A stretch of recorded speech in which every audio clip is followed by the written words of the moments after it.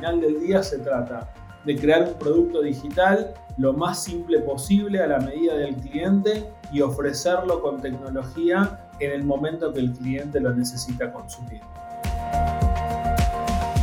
Hola, bienvenidos. Soy Katie Llanos Small, CEO y fundadora de Upana. Y esto es Venex Remix, el podcast de Veritran sobre tendencias en las finanzas digitales.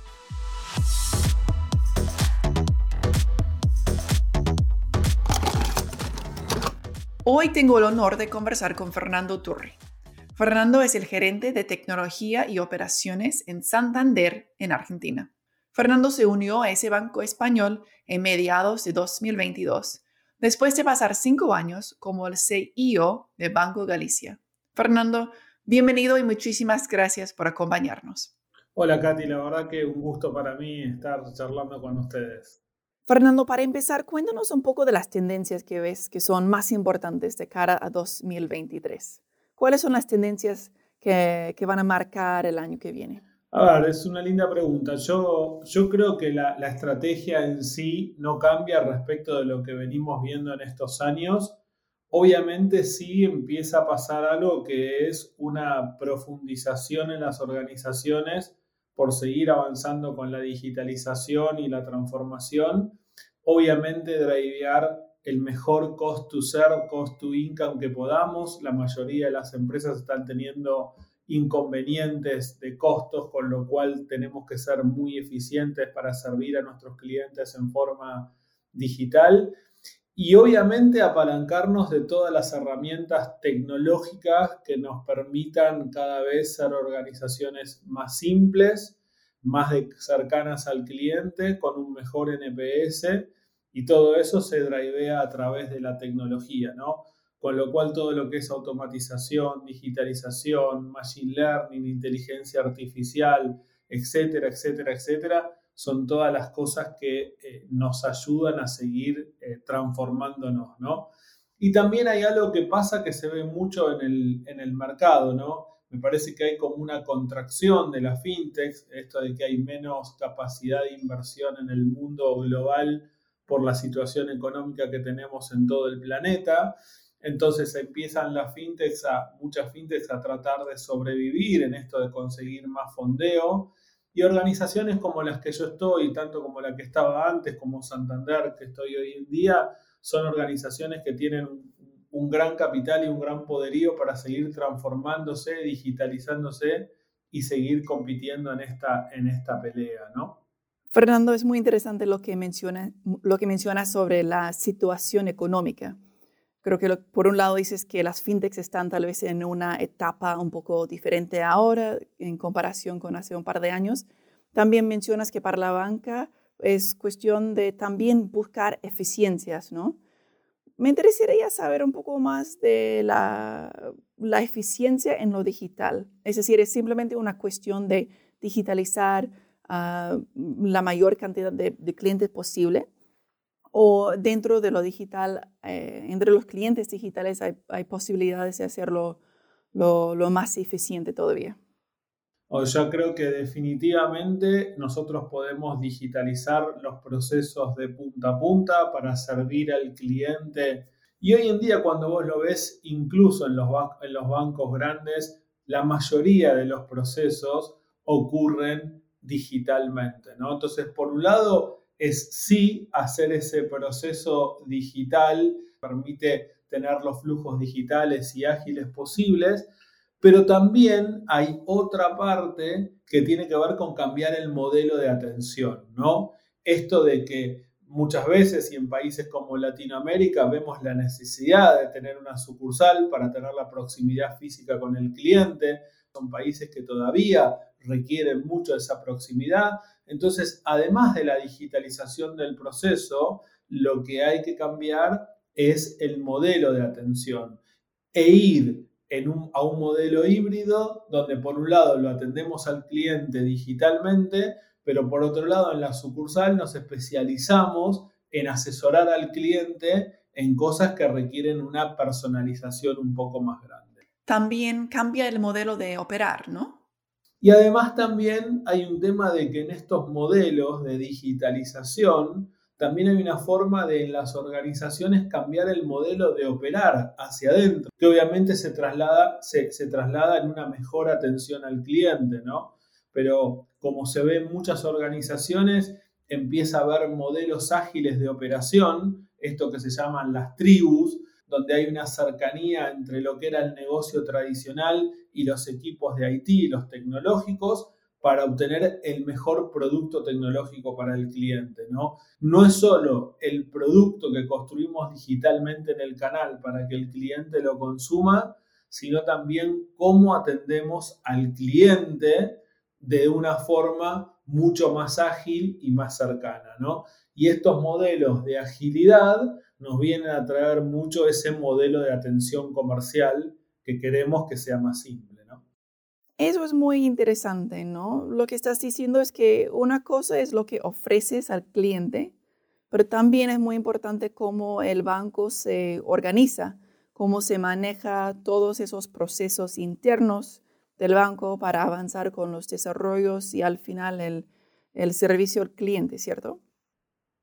Totalmente, que se reflejan en el NPS del cliente después, ¿no? Porque al final le damos un producto más simple, lo atendemos, le resolvemos la vida con lo que se llama First Contact Resolution. Hay mucho de lo que es la contactabilidad hacia el cliente después que se vendió el primer producto, después del proceso de postventa, y todo eso con tecnología y modelo de atención hace que después el cliente termine optando por elegirnos como organización, ¿no? Esto que en la banca se llama la principalidad del cliente, ¿no? Los productos son muy commodities, una caja de ahorro es una caja de ahorro, una tarjeta de crédito es una tarjeta de crédito. El cliente definitivamente te elige por tener el mejor producto tecnológico y el mejor modelo de atención. Y eso se logra con tecnología, con procesos digitales y con una forma de atender al cliente ágil que por ahí antes los bancos no tenían. Fernando, me puse a revisar un poco las cifras de Santander Argentina antes de nuestra entrevista y vi que más o menos un 65% de los clientes del banco son clientes digitales. Lo que me interesaría saber es si eso es algo cuando tú estás pensando en la estrategia a futuro para el banco, si el objetivo es ampliar ese porcentaje de clientes digitales o si más bien estarías buscando nuevos clientes por afuera del banco que serían clientes digitales. Es una mezcla de las dos cosas. O sea, a ver, nosotros en Latinoamérica y en Argentina no es la excepción, existe todavía mucho cliente no digital, ¿no? Donde muchos clientes son más del mundo físico. Ahora, estos porcentajes que tú dices de clientes digitales, no solo en Santander, Argentina, sino que en toda la banca, se ven cómo van creciendo exponencialmente, han crecido muchísimo en la pandemia, los números post pandemia no han bajado y los volúmenes se siguen incrementando. Entonces, nosotros tenemos una estrategia que es múltiple, que no es distinta a la que tienen todos los bancos, es seguir haciendo a nuestros clientes cada vez más digitales y dejar la atención personalizada para soluciones o productos específicos y obviamente traer a nuevos clientes digitales a nuestra organización. Nosotros en Santander operamos también a través de un mundo de ecosistemas. Entonces, si bien está Santander Banco como el gran banco, el banco más grande de Argentina, también tenemos nuestras soluciones a través de otras compañías como Santander Consumer, Superdigital, GetNet, y son todas soluciones que vienen a atraer nuevos clientes y brindarle soluciones a los clientes actuales para que ese ecosistema completo los atienda en lo que llamamos One Santander, ¿no? Nosotros queremos que el cliente, por el lugar que sea y por el producto que sea, al final del día esté servido por Santander como organización. Entonces, todos los ecosistemas que tenemos apuntan también a atender en el mundo digital a los clientes que ya tenemos y seguir creciendo digitalmente con nuevos clientes. Fernando, hace unos minutos mencionaste herramientas como automatización, machine learning, inteligencia artificial, y me parece que esos son grandes temas, de hecho, grandes palabras. ¿Puedes darme un ejemplo como aterrizado de cómo estás implementando ese tipo de herramientas? ¿Cómo los estás aplicando en los procesos del banco? La automatización en sí tiene un concepto grande que, si querés, es no solo la tecnología que ponemos a disposición para que los flujos de nuestros procesos vayan en canales lo más automáticos y digitales posibles, sino que también aparecen estas tecnologías que tú mencionabas para eficientizar esos procesos. Una tecnología en sí misma es RPA, todo lo que son robots que vienen a ejecutar transacciones que muchas veces antes las hacíamos con personas humanas, personas físicas. Entonces la realidad es que esos robots lo que vienen es a revisar diferentes procesos, ejecutar transacciones, y hay miles de ejemplos de esos, desde baja de tarjetas que están inhabilitadas, que un robot las puede bajar automáticamente en cuestión de minutos, robots o herramientas de optical character recognition que leen los balances, que leen los estatutos y que por eso van dando de alta a un cliente, ¿no? O sea, hay un proceso en la banca que se llama bastanteo, que cuando una empresa se daba de alta, lo que tenía que hacer un banco era leer el estatuto y entender que los accionistas de esa empresa que se estaba dando de alta como cliente son quienes dicen ser. Hoy en día hay herramientas de optical character recognition que leen el balance, que a través de herramientas de machine learning y de librerías en Google validan que esas personas son quienes dicen ser, y el proceso de automatización y aprobación de un cliente es casi 100% digital, ¿no? ¡Wow! ¡Qué bueno! Y después hay un montón de herramientas tecnológicas de machine learning y bases de conocimiento donde esas herramientas aprenden continuamente del cliente. Entonces, por ahí vos tenés una tecnología como puede ser Watson, que está en el canal digital para que el cliente chatee con nosotros, y esa base de conocimiento, a medida que va aprendiendo, cada vez es más asertiva y tenés una atención con el cliente 100% digital, ¿no?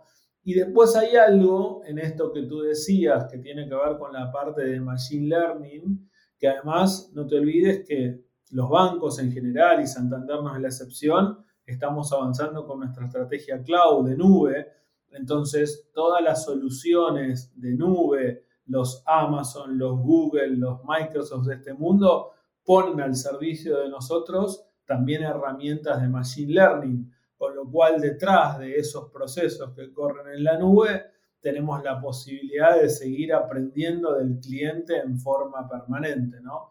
Así que la verdad que los bancos somos empresas tecnológicas y la tecnología está para esto, ¿no? Para un poco lo que venimos conversando, digitalizar, tener operación cada vez más simple y seguir en esta parte que creo que es la última, que es muy importante, que tiene que ver con la hiperpersonalización del cliente, ¿no?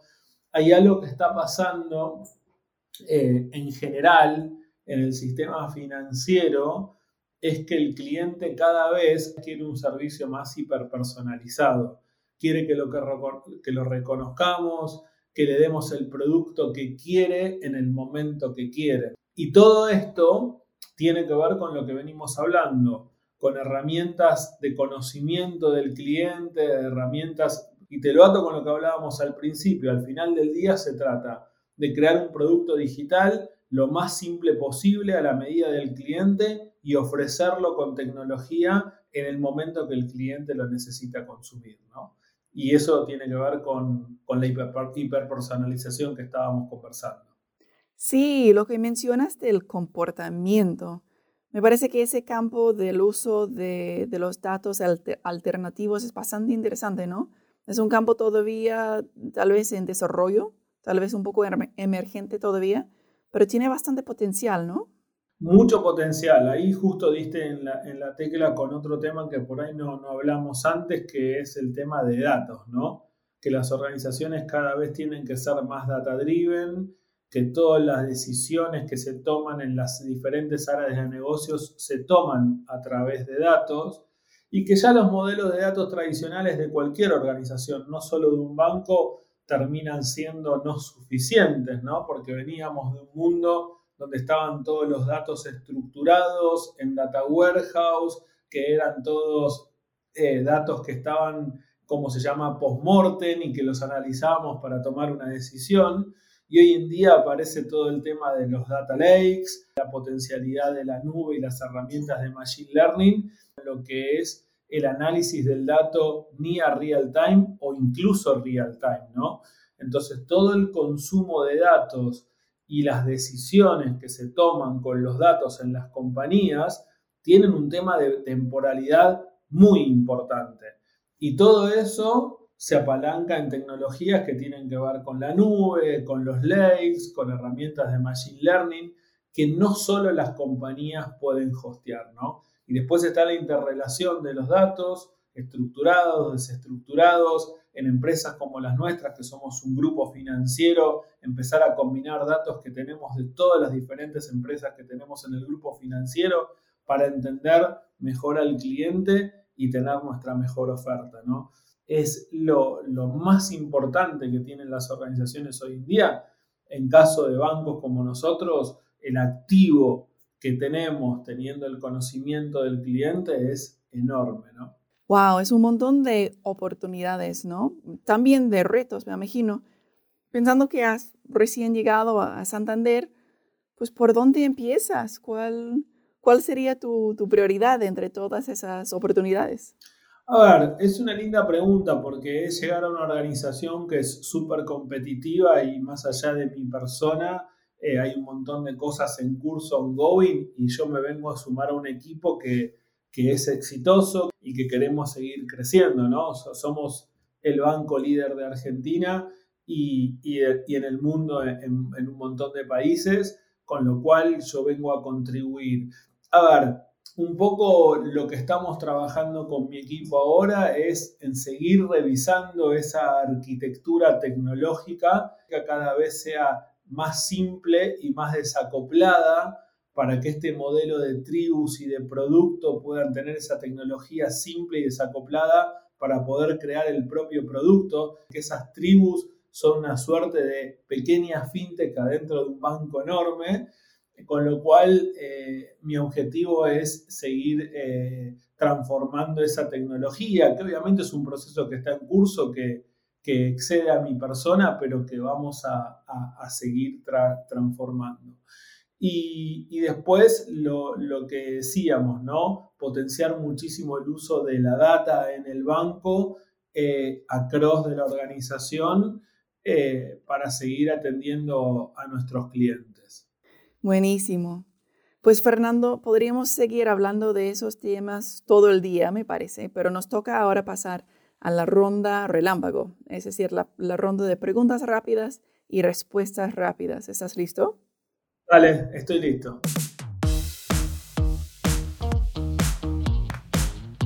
¿Qué libro estás leyendo ahora? Ahora ninguno. La verdad que es tan dinámico que estoy como leyendo cosas de mi profesión. Estoy leyendo mucho de blockchain, de decentralized finance y mucho del mundo de pagos. Buenísimo. Fernando, ¿cuál es el mejor consejo profesional que te han dado? El mejor consejo me lo dio una jefa que tuve en Johnson. Yo trabajé en Johnson un montón y siempre me dijo: no des baby steps, siempre para adelante y aprendiendo. Yo creo que no hay edades para seguir aprendiendo. Que no tomes baby steps. Me gusta eso. Fernando, ¿cuál es el app que más utilizas en tu teléfono? La de Santander, obviamente, porque manejo mis finanzas y probablemente uso mucho Instagram o TikTok. ¿Cuándo dejaremos de usar efectivo? La verdad es que no lo sé y yo creo que tiene que ver con un tema de madurez en el mundo. Igual, obviamente, es un tema de decisión gubernamental también. Creo que tiene que ver un poco con cómo avancen los países y un poco, cómo la tecnología vaya permitiendo eso, ¿no? Y finalmente, Fernando, ¿a quién recomendarías como invitado a este podcast? Un competidor es Daniel Rabinovich, CIO y CPO de Mercado Libre. Es una de las empresas que yo como competidor miro regularmente, ¿no? Sí, efectivamente es una empresa muy interesante. Pues Fernando, muchísimas gracias por el tiempo y por esta entrevista. Ha sido una conversación muy, muy interesante. Muchas gracias. Gracias. Gracias a ustedes por escucharnos hoy en VNext Remix en español. Pueden seguirnos en Spotify, Apple Podcasts o en su plataforma preferida y activar las notificaciones para escuchar el próximo episodio antes que nadie. No se olviden, nuestro podcast hasta ahora se estrena en 2 idiomas, por lo cual el próximo episodio será en inglés. Gracias y hasta pronto.